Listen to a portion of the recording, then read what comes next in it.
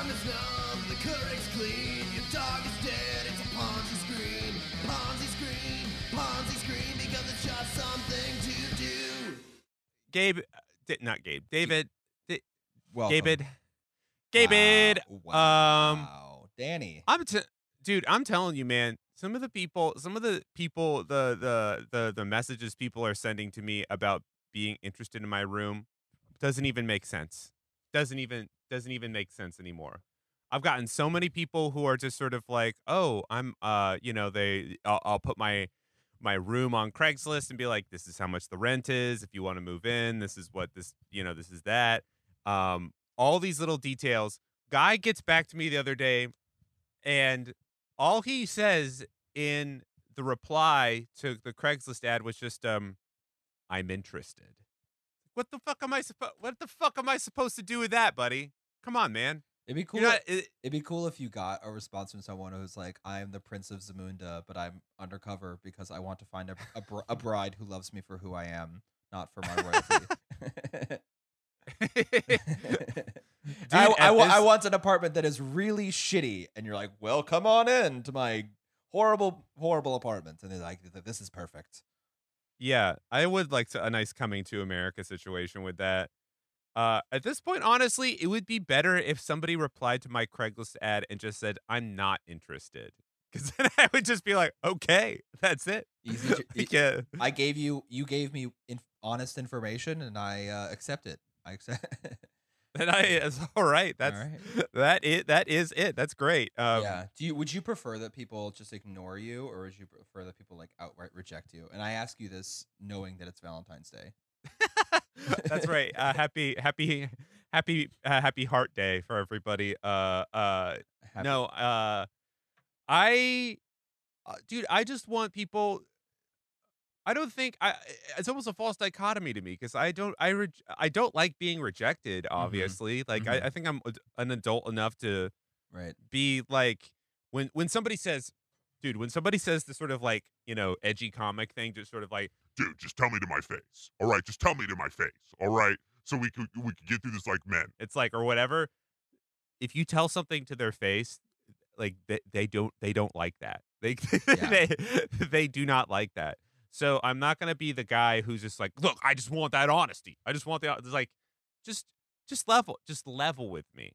You could be polite and also level with somebody, and that can come in the form of being like, hey, it's pretty unlikely that I'm gonna get this room. There's an outside chance, but it's unlikely. And I'm like, okay, I can do something with that. Yeah, exactly. If they're just like, hey, I like really want to live here, but I have to go feed my cat for the next year, and so I'm just gonna be a little busy feeding my cat, so I can't live here.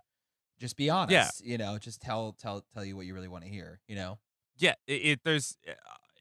and like the weird part is how many people have just been like, I am ready to move in. All right. Would it be possible for my girlfriend to move in a year? Or I have this requirement or this, and I'm like, yeah, all right. And then no, they just don't. It's so strange. Do you think that if you had said no, like they would have liked it more because you're playing hard to get? If you had been like, I'm like, been like a little, I'm just cucking them. I'm saying no. they would have liked that maybe. Maybe they would have been like, ooh, the rent is crazy high, and my girlfriend can't move in. This must be a really good place, Like, this gotta be... Dude, what? Here's a little insight into my life. Actually, my old roommate. Actually, no, all of the roommates that I have. It's not really singled out to my previous roommate, but my room is the one that's farther away from the bathroom. Yeah. So, what would happen is like, if the other person needed to go to the bathroom first, just by sheer proximity, they usually got to it first.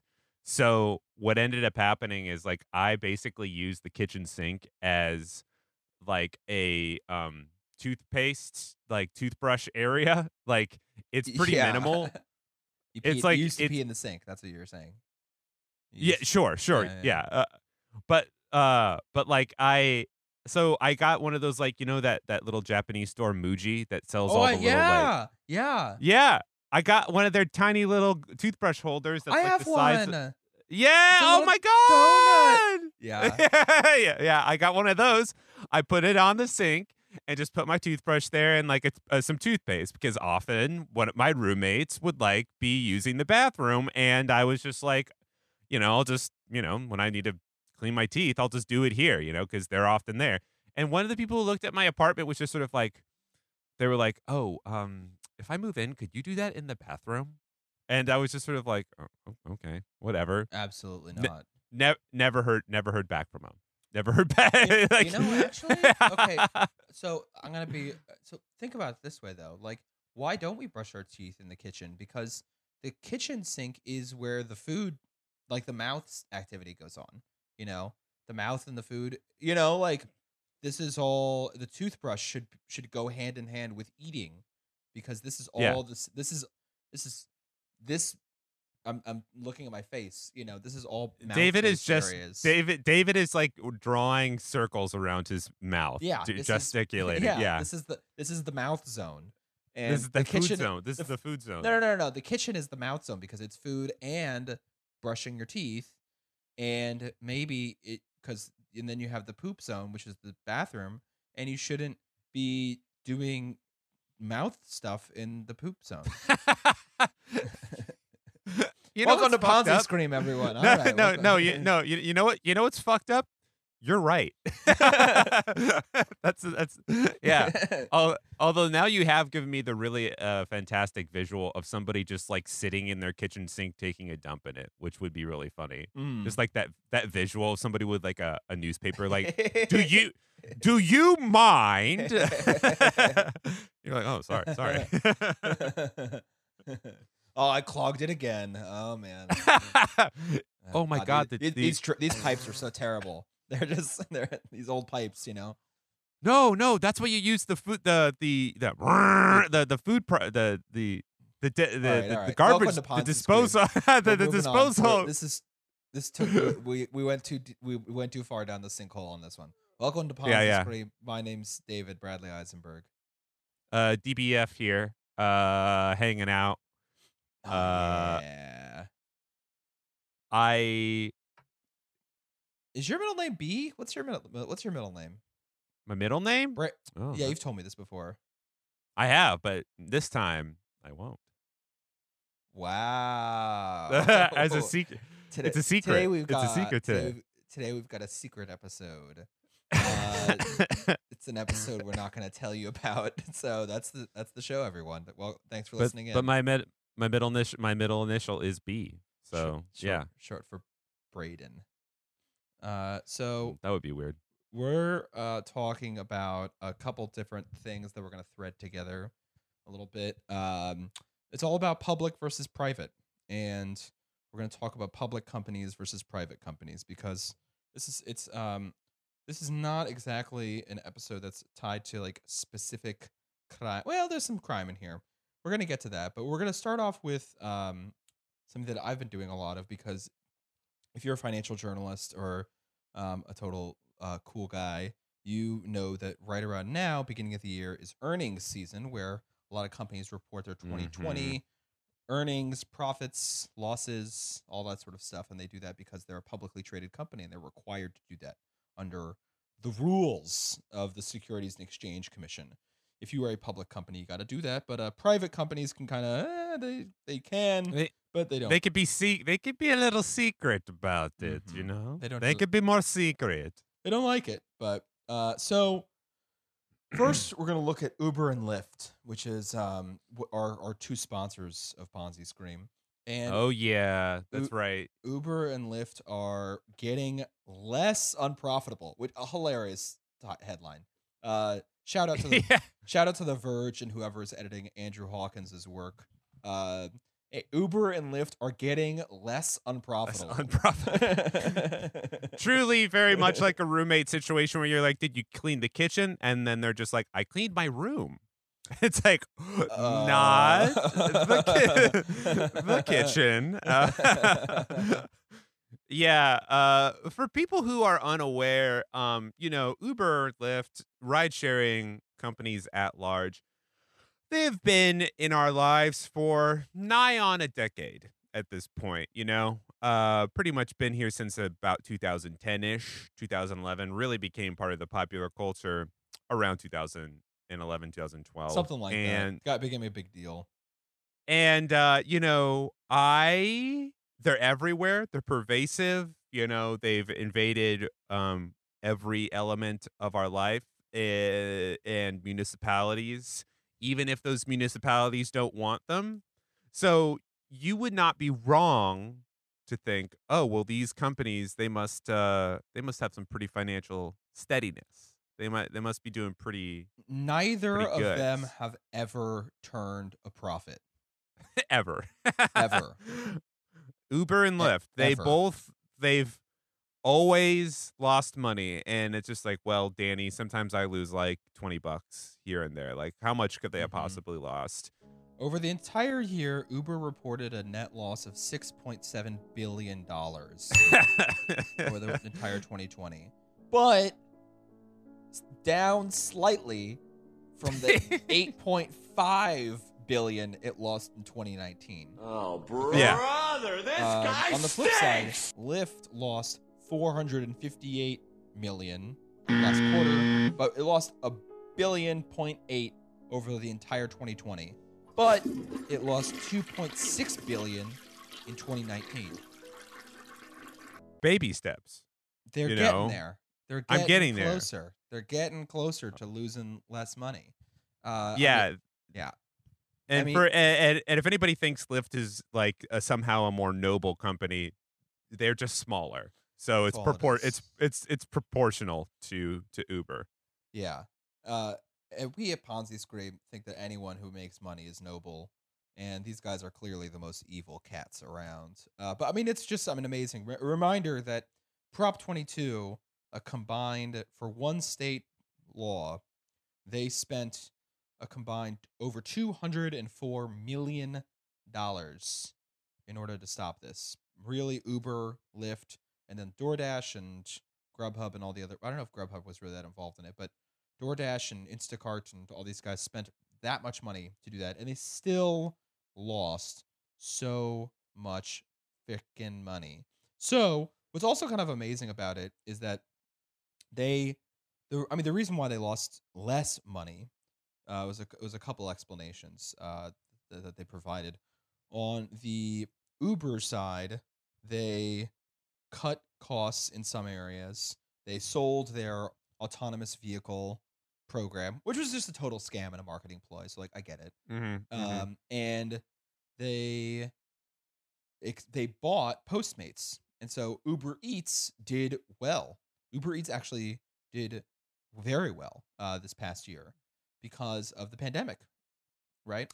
They did do incredibly well. As a person who literally delivers for Uber Eats, I can tell you right now, it was busy. Probably more on that later. Like no, it's like, can I sort of explain Uber Eats' whole thing now? Like that tax thing I was telling you about? Yeah. Oh, and to clarify, they still didn't make profit. Uber Eats still didn't make profit. No. You're gonna want to take the entire idea of profits.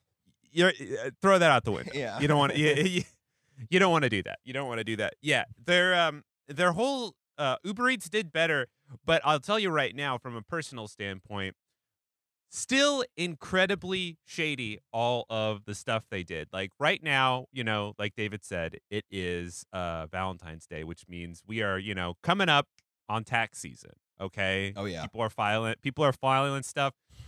And if you are like me, if you are one of the hundreds of millions of independent contractors in the United States, what are you anticipating from one of your 17 jobs? A miscellaneous, a 1099 miscellaneous. All right. You know it. You love it. What is it not? A W-2. All right.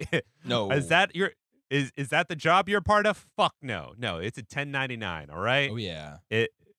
It's your secret family that you send a box of chocolates to on Valentine's Day. but otherwise, you do not acknowledge them. All right.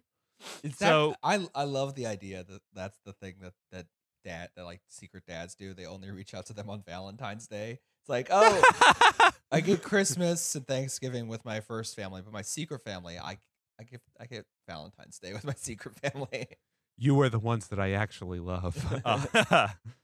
No, it's a weird little tax thing where it's just, again, it means you're designated, not an employee. So you're miscellaneous. So come to find me being very surprised when I look in the old Uber app and I don't have a 1099 miscellaneous. What I have is something called a 1099 NEC. NEC, non-employment compensation, all right? So I look at that and I think to myself, that's kind of weird. Whatever. It's probably just a new form designation. IRS does this kind of stuff all the time. Look in that form, and for context, I did about $6,000 worth of the delivery on Uber over a couple months last year, all right? I only got $1,300 listed on that NEC. And I'm thinking to myself, this is weird. This is really strange. Why is this so much less? Because this is going to cause me so many weird little tax problems if I file this incorrectly, essentially. Look on the internet. Really hard to figure out. Come to find, Uber has also issued me something called a tax summary. It is not a legal tax document, but it sort of explains some of those numbers a little bit more. It shows me that $6,000 designation. But then under one area, it says bonuses and or promotions, because as you may know, Uber will offer promotions if you deliver a certain amount of deliveries in a time span. So if you deliver 3 over the course of like 5 to 10 p.m., you'll get an extra $10. All right. Turns out that smaller number that was on the 1099 NEC, it's all just the extras, the bonuses, the promotions, all that. And that's because that's the only money that Uber is willing to designate that they actually pay you from a sort of 1099 standpoint. Because in order for them to create these bonuses, they have to pay you. Those bonuses come Right. from them. But all of the money that you make via delivering food, all that they try to designate as a transaction between you and the customer, essentially. So they don't have to don't want to be a part of that, essentially, which gets things even more complicated, because if you make more than $20,000 via Uber, you don't get a 1099 NEC anymore. You get a 1099K. What the fuck is a 1099K? A 1099K is a specific type of form that wasn't even designed for Uber. It was designed for payment processors like PayPal or Stripe or they're- something. dude. Okay, crazy thing that they're trying Yeah. to become a bank instead of becoming an employer. That's like No, yeah, David knows where I'm going on this. they would rather be are, a fintech firm than they would be an employer. Yeah, they because, and this is the shady part. This is how we kind of come into it, because it's this whole thing where Uber is basically like, we are not a delivery company. We are a technologies company. All right. Their name is Uber Technologies Incorporated, if I'm Right. not mistaken. Right. And the 1099K form, it is more, like David said, it is more to designate. It was invented, I believe, in 2008, because what would happen pre the financial crisis, if you were like an eBay person, like you bought stuff and then you sold it on eBay or whatever, you could make a profit that way, but that all that money, it would go untaxed. So the government was basically like, well, we want access to the people's bank accounts in those ways, or we want access to that information in such a way that we can see those statements. So the 1099K was invented as a way of basically making those transactions whole in the IRS's Oh, world. I mean, So- yeah. if you had more than 200 transactions on your eBay store, or you made more than $20,000, then you were issued, that kind of form in that case. So that's what that form is for. But Uber's like, no, no, no. That form's also for us because we're not a delivery company. We Or are a a technologies company. So it's basically just another weird way that they're trying to just sort of get out of the fray of being like, no, no, no, this is no, we're not, you guys, we're not. And the thing Yeah, is that they have every incentive in the goddamn world to do so because they have never made money, and they mhm. vigorously fought Prop 22 because it could have cut into their core business model, but their core business model has never worked. It's never proven to actually be to. And look, we all like it. This is all something that everyone uses. If you use it, you're not a bad person. You are responding. You're a rational actor responding to incentives in an irrational system. So you don't feel bad if you go Uber or whatever. But fundamentally, the model that they're using isn't even working from a financial standpoint, and it's clearly not working for the workers' perspective either. Um, what's amazing about It passes the buck. It continually yeah passes the buck. yeah And David, you are a bad person if I deliver a pizza to you and you say, "Oh, I delivered on the app," and then later on the app I saw that you tipped $1. Okay, I tipped on the app. oh yeah that's a bad person. Um, Yeah, that's a real bad person. Yeah, yeah. yeah. What's amazing is they still imposed fees. This is from a different article that we talked about. This is from Eater by Jaya Saxena, and from last month, right? So one thing that this is talking about is who's paying for the Great Delivery Wars, and ultimately what they're kind of end up becoming the business model.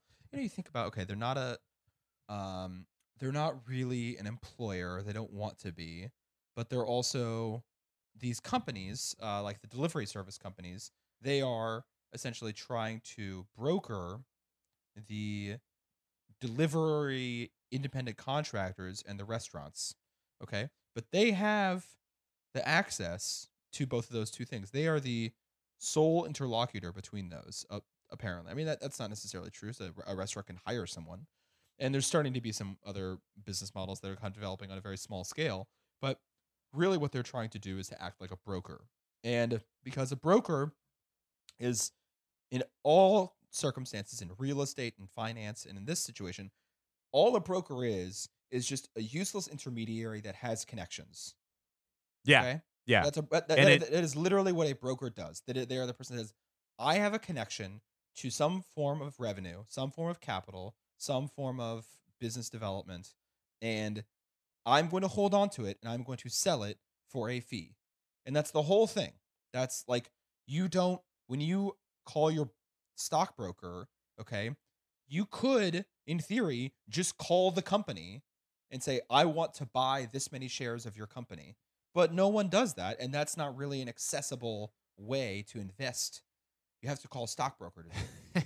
Okay. Yeah, that's like Bernie Sanders going to the fucking Met Market and being like, "I need to return this piece of fruit." Yeah. It's defective. It's defective. Technically, you could do it, but nobody even knows how to deal with it. Right. And so, in the world of real estate, yeah, if you can find the landlord's phone number, good luck. But in the meantime, you find a real estate broker who's going to be the intermediary that has access to either buying the place or renting the place, right? To forming that business relationship. Grubhub, Uber Eats, all of these people, yes, 10 years ago, 15 years ago, you could get delivery by just calling the restaurant, right? But they are trying to be a broker because allegedly it is cheaper to have a broker intermediate the relationship between the customer and the delivering restaurant, uh, rather than hiring delivery people to do so. And that has proven true up until recently. And now the thing about a broker is that they always have they're occupying a rather exploitative position. They can charge excessive fees. There's no other real way to get around it. Anyone Yeah. who's in a brokerage position can charge excessive fees, and there are rules about it in finance. There are rules about it in real estate, and there are starting to be rules about it in the world of delivery. And that's kind of starting to become a thing because now you can't even really call the restaurant anymore and get delivery because they're still can charge you. This is from the Eater article. They can apparently still charge you for making a phone call to the restaurants. They're going to charge Yeah. fees for you just calling the phone number that's listed on the app. Okay? It's crazy. Yeah, it's very it's extremely exploitative, certainly. And then the other weird thing about it too is that I can tell you from personal experience that, you know, um Uber or Grubhub or any of these delivery apps, they would probably counter by saying like, well, we're giving all this exposure to this, this this restaurant, like Right. it's incredibly visible by being in this position. But I'm here to tell you, as I've probably explained multiple times before, dude, I'm sorry. Some restaurants, they're not smart enough to actually get their delivery set up correctly. Like I'm telling you right now, I have been in positions where like I am at a restaurant and I am picking up food and they have a stack of receipts from Uber Eats, from Grubhub, whatever, and they are just not done with them. They have not made those, dishes or whatever. And I'll take away sort of my like sass with it and my judgment and just say that like their infrastructure isn't set up to take on that many orders. So what happens when you have a small time restaurant that is ill equipped to deal with a glut of orders? It slows down. Who does that affect? It affects the customer, who are the people that Uber Eats and Grubhub and what have you are purporting to help. It affects them. Who else is affected? The delivery person, because then they're stuck at a place. And if you decide, well, I don't want to do this order from them, then you sort of face the weird, ambiguous situation where maybe you say, I'm canceling on this delivery too many times, and then you're just banned from their app all Right. of a sudden. Right. You know, it makes it's always passing the buck on to the not Uber essentially. Right. So it's like they will attract a restaurant by saying you don't have to have delivery employees anymore, Hmm. and you will be able to get it done through that, and it will be cheaper for that reason because you won't have to pay for their health care, you don't have to pay for their overtime, you don't have to pay for their unemployment insurance, risk of lawsuits, all that sort of stuff, and all that's true. But in exchange, they will charge exorbitant fees that are redundant and don't really mean anything. The types of fees that they will be, I mean, like there's let's see, marketing commission they'll offer. They will charge delivery fees, subscription fees, and commission fees, and processing fees per transaction. All of those things are totally fair game. The municipality of Chicago tried to pass a law that restricted those fees, and then they just charged what's called a Chicago fee. Chicago fee, yeah, you got your fucking pizza that's a goddamn marinara soup bowl. Chicago fee. Yeah. Yeah. The Bears charge fees, and they so DoorDash instated this what's called like a Chicago fee. So ultimately, is it really going to end up being worth it? And then they have uh, a lot of control over how the company even operates. They'll put the company on the site without their permission, even if they Hmm. don't offer delivery. Sometimes they'll put it on the website, and all of this stuff that was alleged that if Prop 22 passed, then things would be incredibly expensive. But Prop 22 passed. Prop 20 didn't pass. Prop 22 passed. California delivery workers are still independent contractors, and it has already led to layoffs in the state. And there are delivery services adding fees that they Yeah. threatened would only happen if Prop 22 didn't pass. They raised fees anyway. Yeah. It's there's truly no way like actually opt out of it. And like I said, it really gets passed on. Like you mentioned very briefly that there are restaurants that they're like, okay, we're out. We don't offer delivery. We do not want to offer delivery.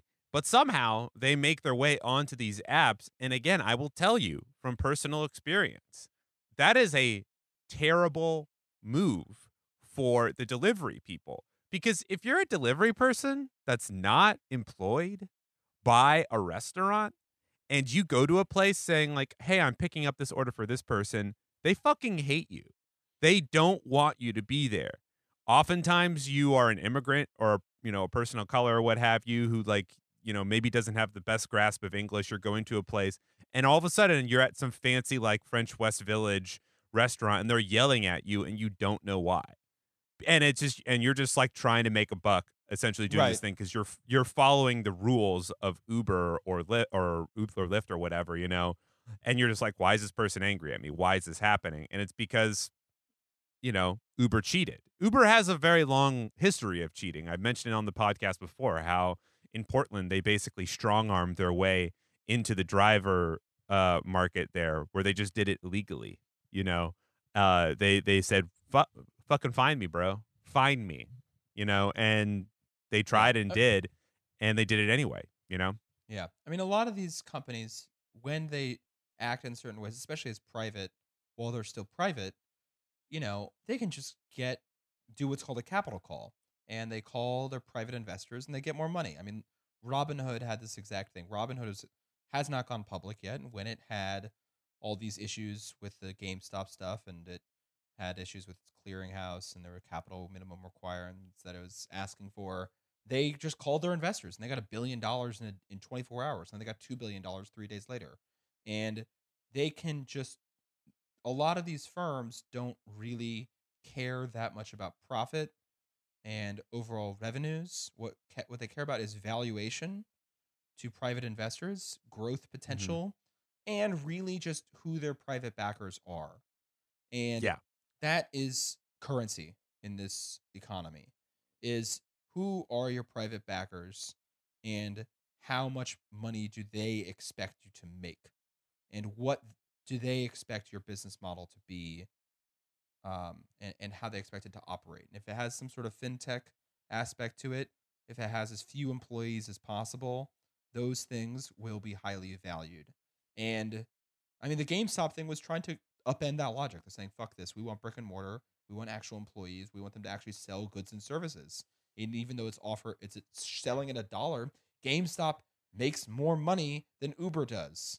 It's like, so there is, for those people who believe in the commodification and private ownership of companies, and there's, under capitalism and stuff, there is a logic to those being more successful than Uber.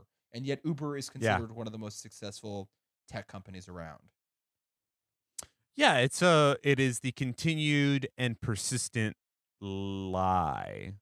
The idea that if we just ignore, the leak that's coming through the ceiling, for long enough, it'll stop being a leak, Yeah. Or if we ignore that pain in our joints or whatever, oh no, it'll just go away. But ultimately something isn't right.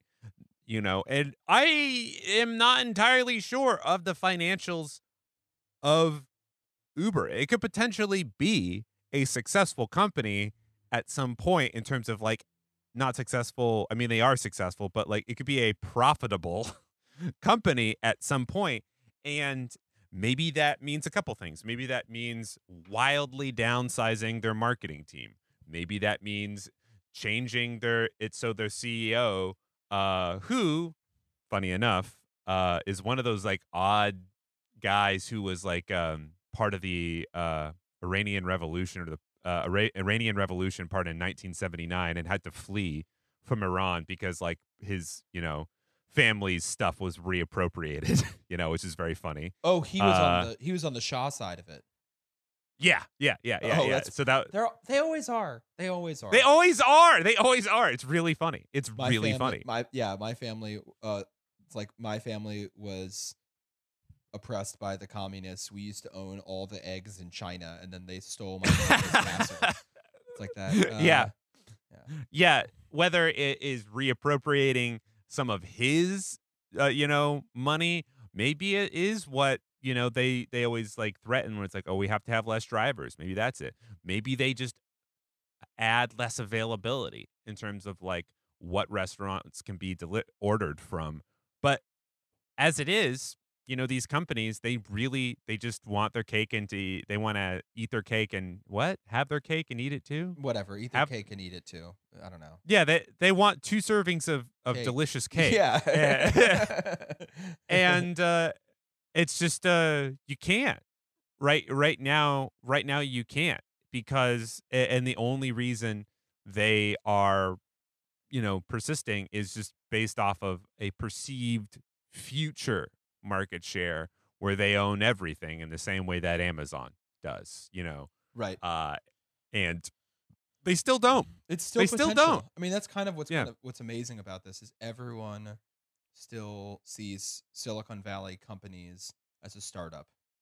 There's still kind of a perception internally that these companies are still startups, that these companies are still in their infancy, and that is in part, I think, driven by what is the venture capital world and how venture capital Mhm. has such a strong influence on the culture of Silicon Valley itself and how people kowtow to venture capital a little bit. I mean, I think, Danny, I know we were going to talk about something else quickly, but I think maybe this is a good transition to move into our space conversation, our SPACs conversation. Does that sound good to you? Yeah. Okay, so this next thing is getting into the weeds, but it's important because this is a part of the economy that has really drastically changed in the past. So, capitalism works like this: you have a private company, you get money from investors, something like that, and you then decide once you get big enough, you want to cash out a little bit, you want to get some more money to do further investments, you're ready. You want to have a big entryway. You have what's called an IPO, initial public offering, because you want to go public. That's right. You want to be a Yeah. public company. Okay.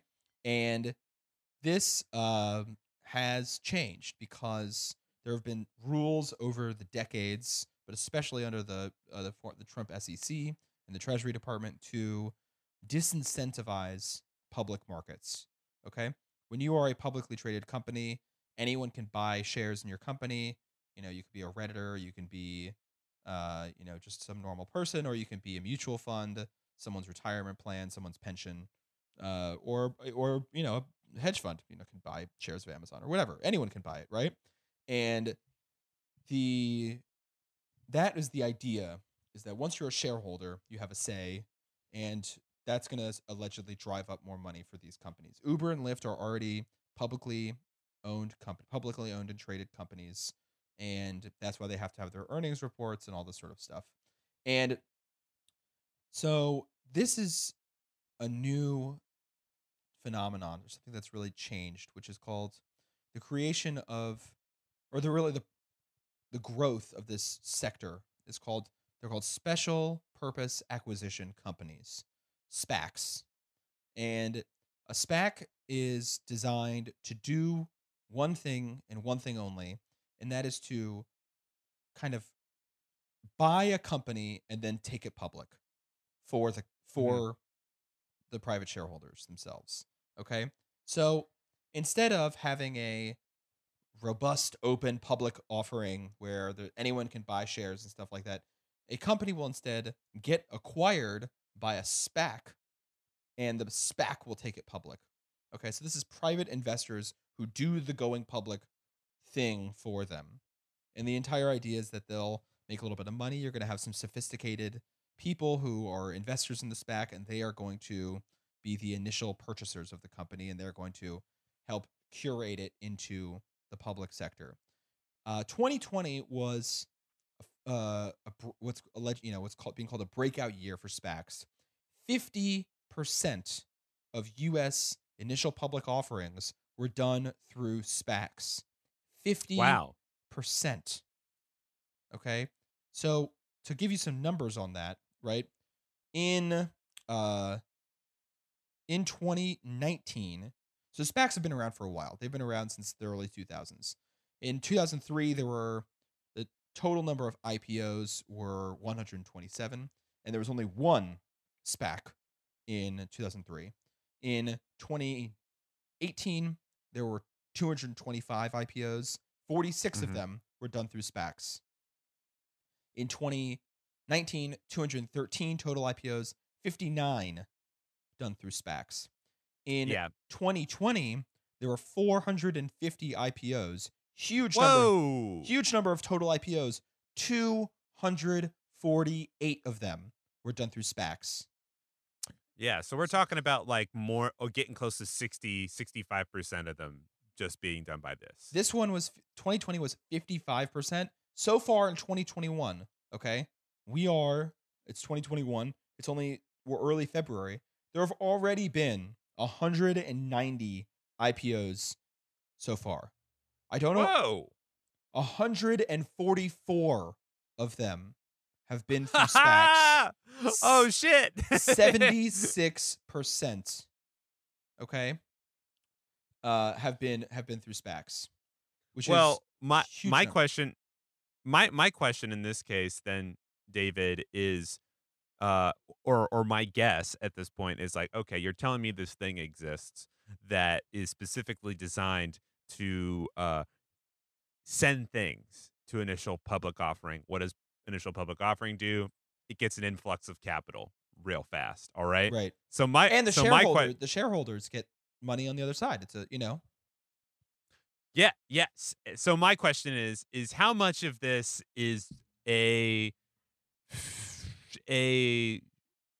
how much of this is charading as a pump and dump private equity thing where they're just like we're gonna get a bunch of money and then we're gonna get the money out of there and leave this company a shell of what it was essentially. I think that's a good question because and private equity is an apt analogy.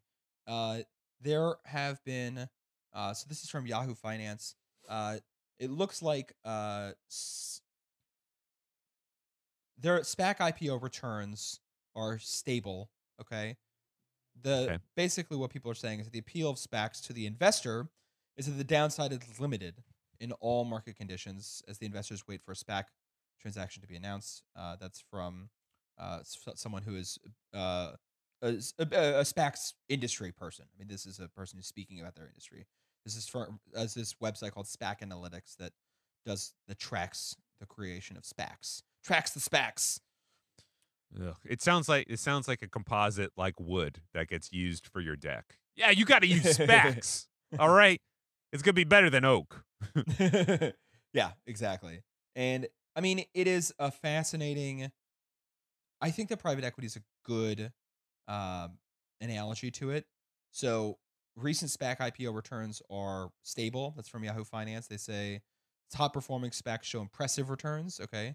But there's a lot to go through still. Okay. So some of the top SPACs in history that have happened are firms like DraftKings, Virgin Galactic. These were let's see what else. Open Door. What else is a Oh, big one? wait, Tattooed what is- Chef. Tattooed Chef, if you know that one. I don't know that one. But that one sounds kind of interesting. There's a few Fusion Fuel. This is I don't know. These are all some very high performing SPACs. Recent SPACs, I don't know any of these, but there's a huge number of companies that are going public through SPACs. If a SPAC is basically designed to get a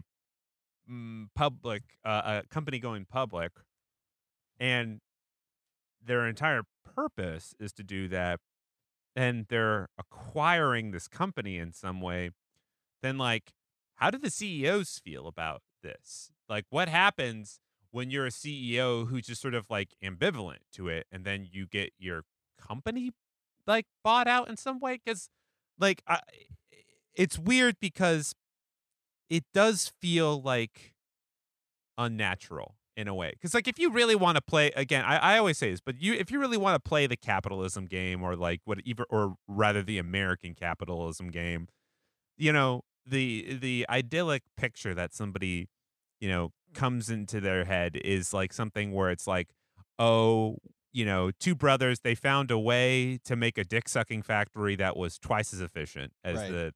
the other dick sucking factory, and they work hard and they really get productivity up to a high, and then through the muster of their own will, they eventually come to the decision to take their company public and et cetera, et cetera. But the whole SPACs situation seems like a situation where they're like, well, our entire job is to bring companies public. So are there companies that are like, no, we don't want to be public, or this is a bad idea for us to do it, but they just do it anyway? Well, it's become very popular because they're being told that the SPACs are giving them better returns. There is some research that SPACs have done well. Historically, SPACs have not performed all that well. The companies that are taken public through SPACs are found to have lost about 3% a year compared to the Mhm. market.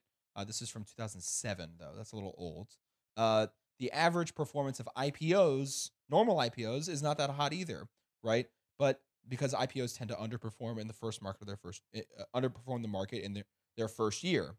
That's from some research for going back decades. And that is generally true. First year that you're going public, you're not going to do as well because it's your first year going public. But the same research found that SPAC managers do incredibly well from the transactions, given they typically receive shares at discount prices, while investors may lose money. SPAC managers can accumulate substantial wealth via the SPAC process, even if shareholders don't see gains. Okay, depending on the terms of the deal. That means I think that while you brought up private equity, I think that that's a very astute metaphor because private equity buys a company, restructures it, sells it, makes money either way on fees. Okay, SPAC managers are kind of like private equity, but on the other side. They are there to get some shares, get the company ready just for going public through their gestational period, and they're going to make a bunch of money either way, regardless of its returns, because of the terms of the deal allow them to do so. And what they're kind of trying to do is to brokerage the going public process. They're saying, go public through us. We will curate and intermediate your going public, and we will do it better because we are sophisticated private investors and we know how to navigate these waters better. Yeah, they're like, no, no, no, no, no, no, no, no, no. You don't know. Yeah, you're just gonna fuck it up. Let me do it. Yeah, Yeah. exactly. And so, like, the same thing with private equity is like, you don't need to hire consultants. You don't need to change leadership. You don't need to change your business model. Get us to take over for you. We're going to collect 2 and 20 fees, and we're going to completely rework this. We're going to introduce some fintech. We're going to lay off some employees, and we're going to resell it before anyone knows any better that we just destroyed your core business model. And it's kind of a similar thing, and it's hard to say whether SPACs have really like reaped the benefits, but the fact that they've grown so much in the past 2 years is astonishing. I mean, it's a huge, huge change in how the core like small d democracy of capitalism is supposed to work, and which is that shareholders have anyone can buy shares, and the going public process is supposed to kind of run you through the gamut as to whether people like you or not. Yes, yes, yeah. I that is the key phrase here, because, and I think that's sort of what I was like low key, low key getting at, because it is one of those things where nobody's asking the question, do people give a shit about this company? Like, what are people's actual involvement? And I think the best example of that, actually, which didn't even go public, and we've mentioned it many times, but was WeWork. Like, that was a huge Right. example of like investor confidence, because their whole rollout was just, littered with like ridiculous. What there's like what's it? It's like an L1 or an S1. I think it's an S1. Like, that's the one where they say like, this is how much we're worth, or this is how much we want to be. And their S1 was just like an absolute nightmare, where it's just sort of like our assets are being very happy, like Oh that way. yeah. That, Oh, and yeah, the wife of the CEO like talked about veganism in the S1 and like had pictures yeah, of yeah, yeah, animals on yeah, it and yeah. stuff. Yeah, I remember that. I mean, yeah, Exactly. And when people saw that, and investors saw that, they were like, "Oh no, this is stupid," But imagine if that was being handled more by like a SPAC in this case, or it was a lot of those rough edges were like smoothed out. Like there's like a very good chance that that company would be in a very different position, and you'd have people who are like, "Wait a minute, we didn't realize that this was this essentially." right.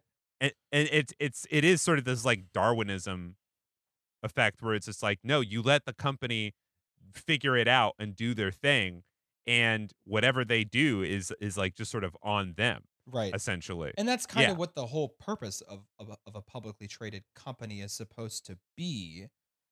It's really like the further ownership of private markets, of private investors over public markets is becoming a very disturbing trend for whether you are a capitalist or something else.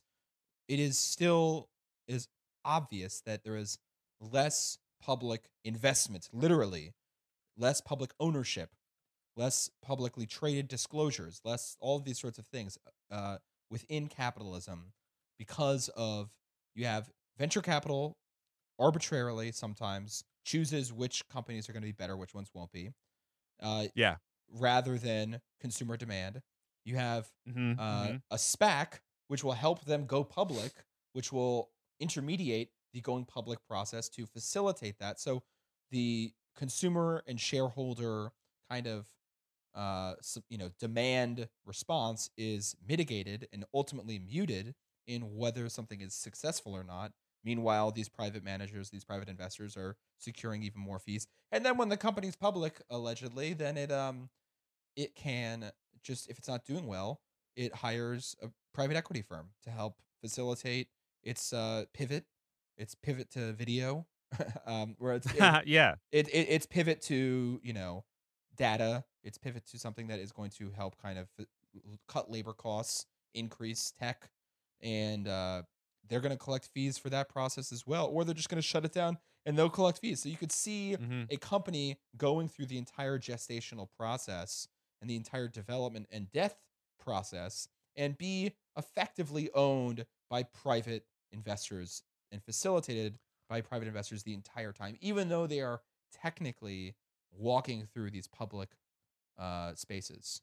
What I think of, it reminds me of is charter schools, which is charter schools effectively are allegedly public schools, but they are driven by and controlled by private owners.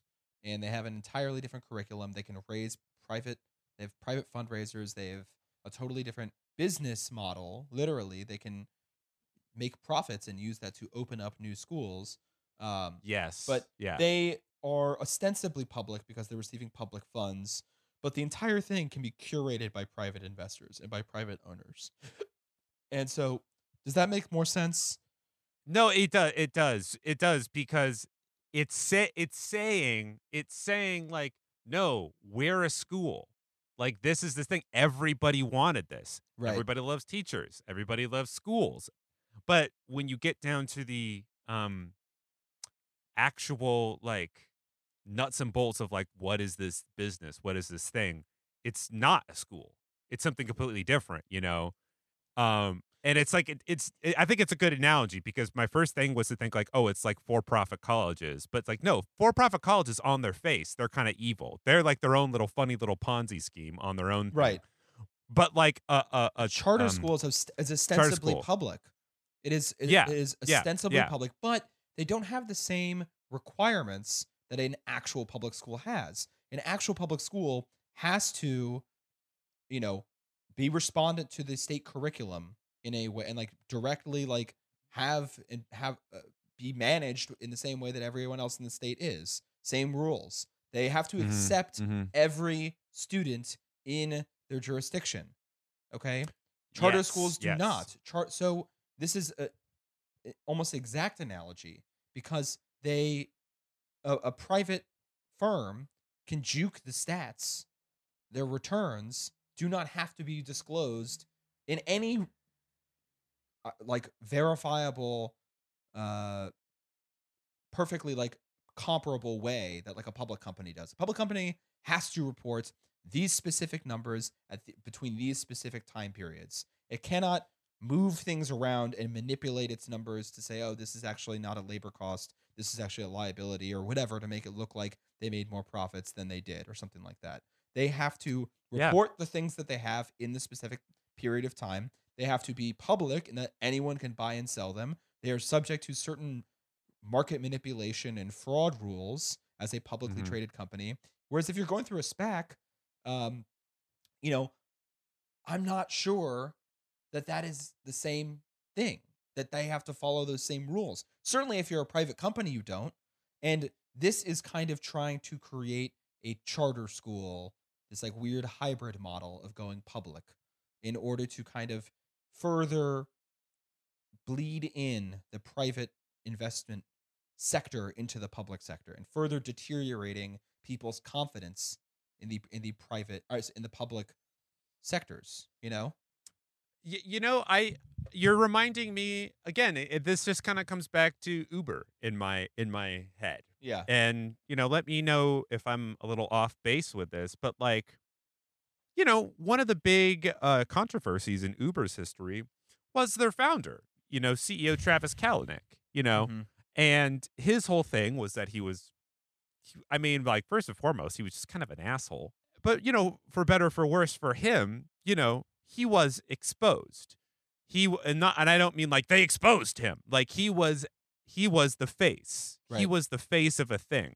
So, people when they invested in Uber or like if they had their private equity looking into Uber, their thing was just like, look, this guy, he's out in front.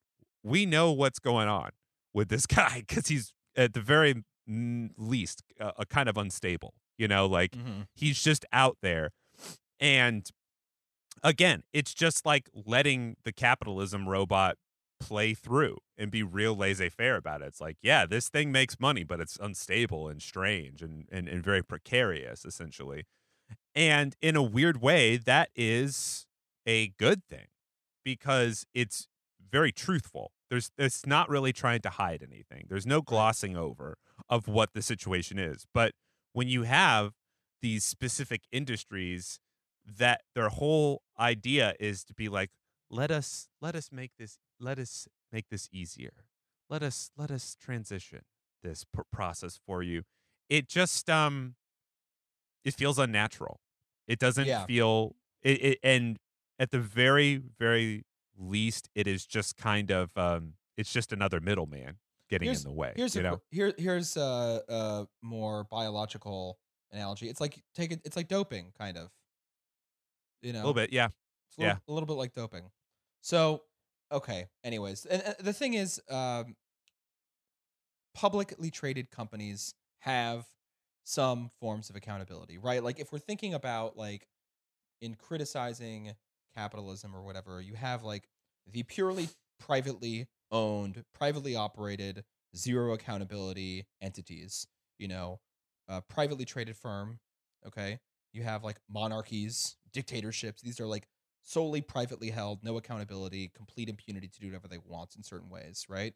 You Yes. have publicly traded companies, which in theory are kind of like a small d democracy. There is a separation of power between management and ownership can be uh, vastly different depending on how much wealth you have. And ownership can be a huge amount of money by a private investor, but they're not going to get the whole thing. And there's some democracy in that, actually. A shareholder has a Yeah. little bit of democracy. And this is a story that came out a couple weeks ago. So it's a little old, but it's from Newsweek and the Daily Poster. And this is kind of showing the possibilities of what that small d democracy can and can't do. This is basically there was a lot of the COVID-19 vaccine manufacturers are publicly traded companies. Johnson and Johnson and Pfizer are two of them. the government awarded $10 billion in contracts and advance purchase commitments to drug companies working on COVID-19 stuff. As they, if you're going to have a privately traded, biopharma research facility coming up with this, yeah, of course we need to get this stuff out as soon as possible. And it did not require the recipients of the money to agree to offer their products at fair prices or share intellectual property rights to enable faster production.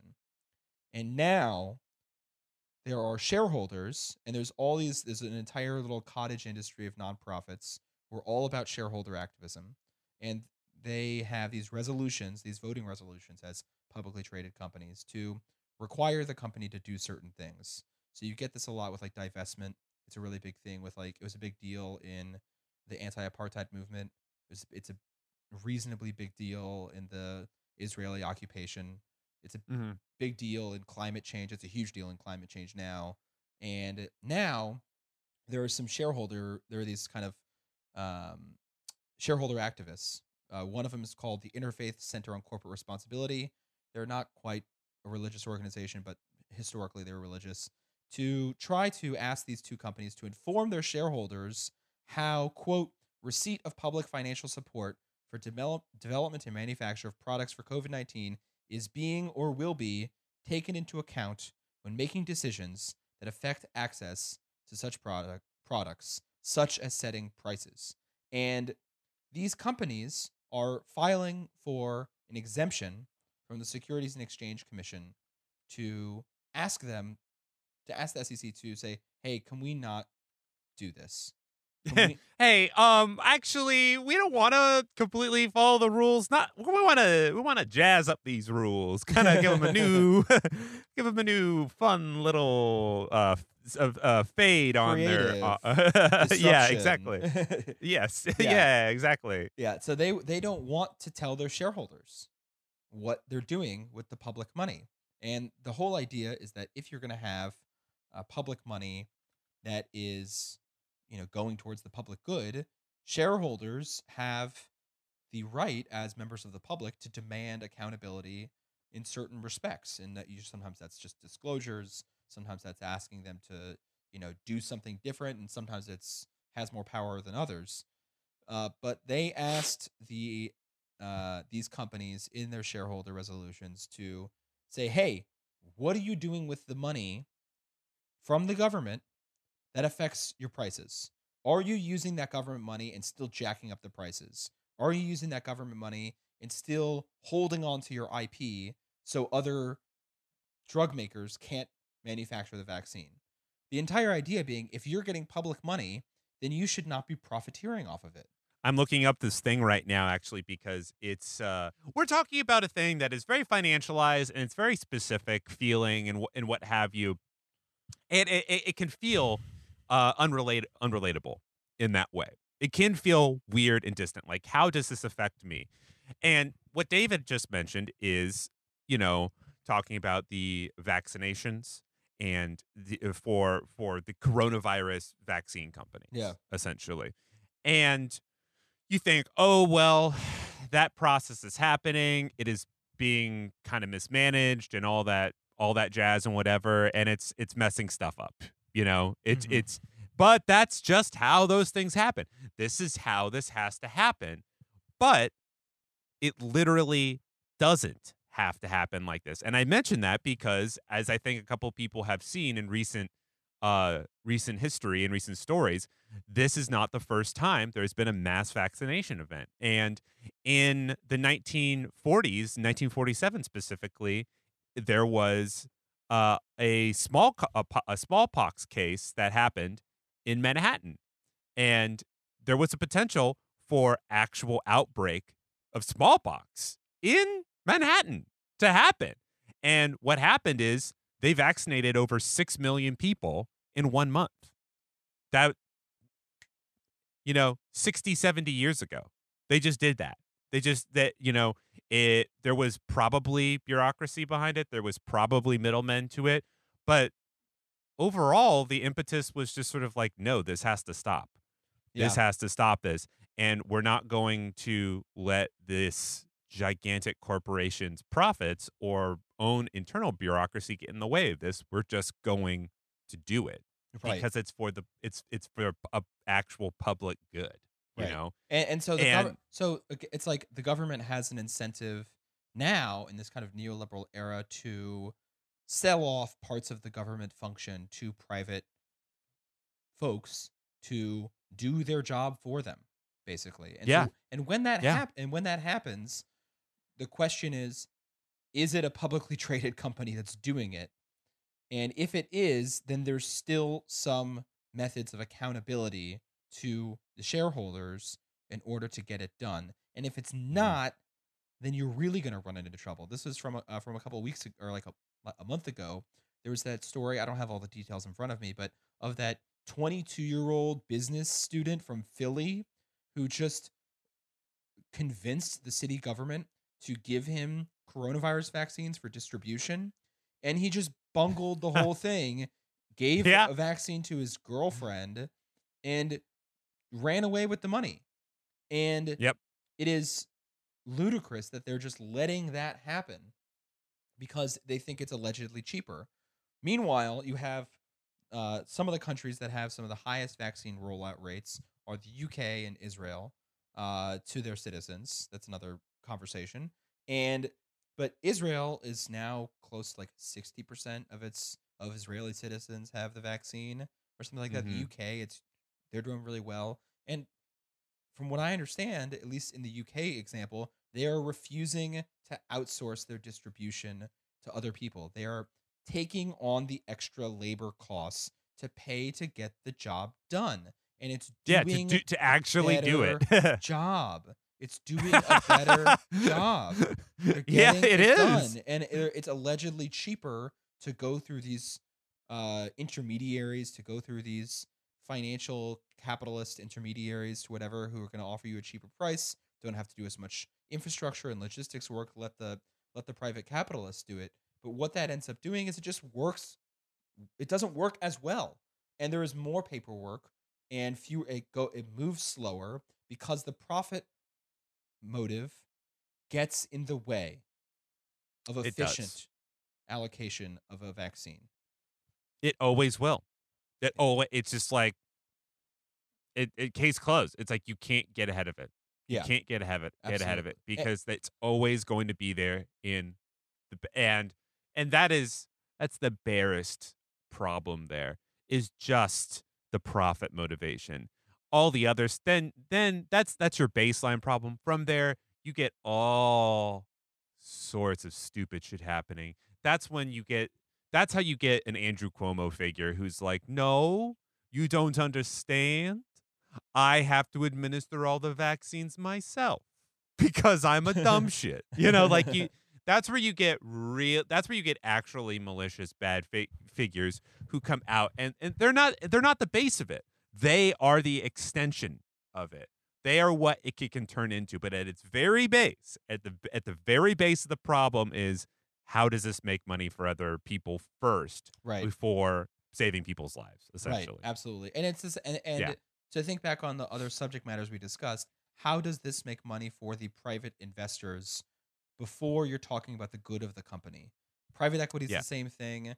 SPACs, I am suspicious that can be operated in the same way, which is how does the private investor or the private stakeholder in the private equity firm or in the SPAC make money out of this versus how does the company operate? How is it going Yeah. to turn around? How is it going to be for its workers, for its consumers, and for the greater global world that it is surrounded by? And I know it's weird to make comparisons between a publicly traded company and the government, and it's not accurate. It's not perfect. And there's obviously we must recognize the inconsistencies and acknowledge them. But hmm you see the overlap when there is a symptom of this country is that we see people with a lot of money, we see people with a lot of success. We presume they have expertise when really they have Yeah. profit motive. Yeah. Yeah. They don't have expertise, actually, they have profit motive. And we conflate intelligence with financial success all the time. People think someone Mhm. is good, someone is virtuous, someone is smart, someone is skillful because they have money. And ultimately, that's just not true. And that's not how Yeah. capitalism is supposed to work. Frankly, if you think about it in kind of a, competitive democracy kind of a thing, and that's not how our government is supposed to work. Yeah. And people just get lied It's to. People just get scammed. People get scammed thinking that it's a profit. Or people thinking that. Anyways, I'm repeating myself. Sorry. Go ahead. Go ahead. no. Yeah, maybe this isn't the exact perfect analogy, but my whole thing is always just like I always think about the Supreme Court and lawyers in law in this case because whenever they appoint a new Supreme Court justice, their whole thing is like, oh my god, look at this person. Look at this person. Look at their background. They've been a lawyer for this. They clerked. They did all. Oh my gosh, they did all this. Blah blah blah blah blah. And you know, I think there is a certain expertise that goes into being a Supreme Court justice, but at the same time, and I only know this because my friend Carrie, my best friend, like she took like the LSAT, she did all that stuff, and she recently graduated from law school. Mazel. Like when I like talked to her, like, what was it like taking the LSAT? She's like, well, it's a lot of logic questions, and I'm like, what? And because like in my head, I'm like, oh, they're going to be asking you about like precedent or some weird shit like that, or Right. like esoteric laws. It's like, no, it's just all logic questions. Like, does this equal this, and does this equal that? Right. In that way. How clever are And you? exactly, how clever are you? And that that's the grift is that like we've all been tricked into thinking like, oh, you need to be like this expertise, this technocracy is going to help you in the end, but we're not even answering the basic question is like, does A equal B if B equals C first? And it's like, if you're a person who's able to do that, like, I'm going with that person. I'm choosing the person who can solve problems and is sort of, I hate this word, but like pragmatic about it and is not going to like think about all those other things. And yeah, I just think we've been sold a bill of false goods when it comes to like all of these private companies are inherently going to do stuff better. It's like, no, strip it bare, answer the basic question. Can they do this, and can they do it more efficiently than this other company? Right. Again, this is all excessive because I think there should probably just be full communism first. But if you're going to play by their rules, that's the rules they're not even answering. So All right. Well, this has been good. I'm feeling good. this is good. This is good. I feel, you know what? I want to tell you guys right now listening, I don't feel sad. I don't feel down in the dumps about this. I feel enlightened. All right? I feel smart about this. Yes. This feels right. We're gonna all ace our LSATs and be happy. Yeah. I don't know. I don't know what we do about this. I think that we need to drastically be rethinking our priorities, guys. I don't know. That's just what a dumb fucking sentence. I don't know, man. This has been Ponzi Scream. I don't know. I'm David. My name is Gabe, and I'm Nice. here to. First, David was Gabe. Now I'm Gabe. Welcome to the end of the show. I hope you have a good one. Take care, guys. We will see you later. Bye bye.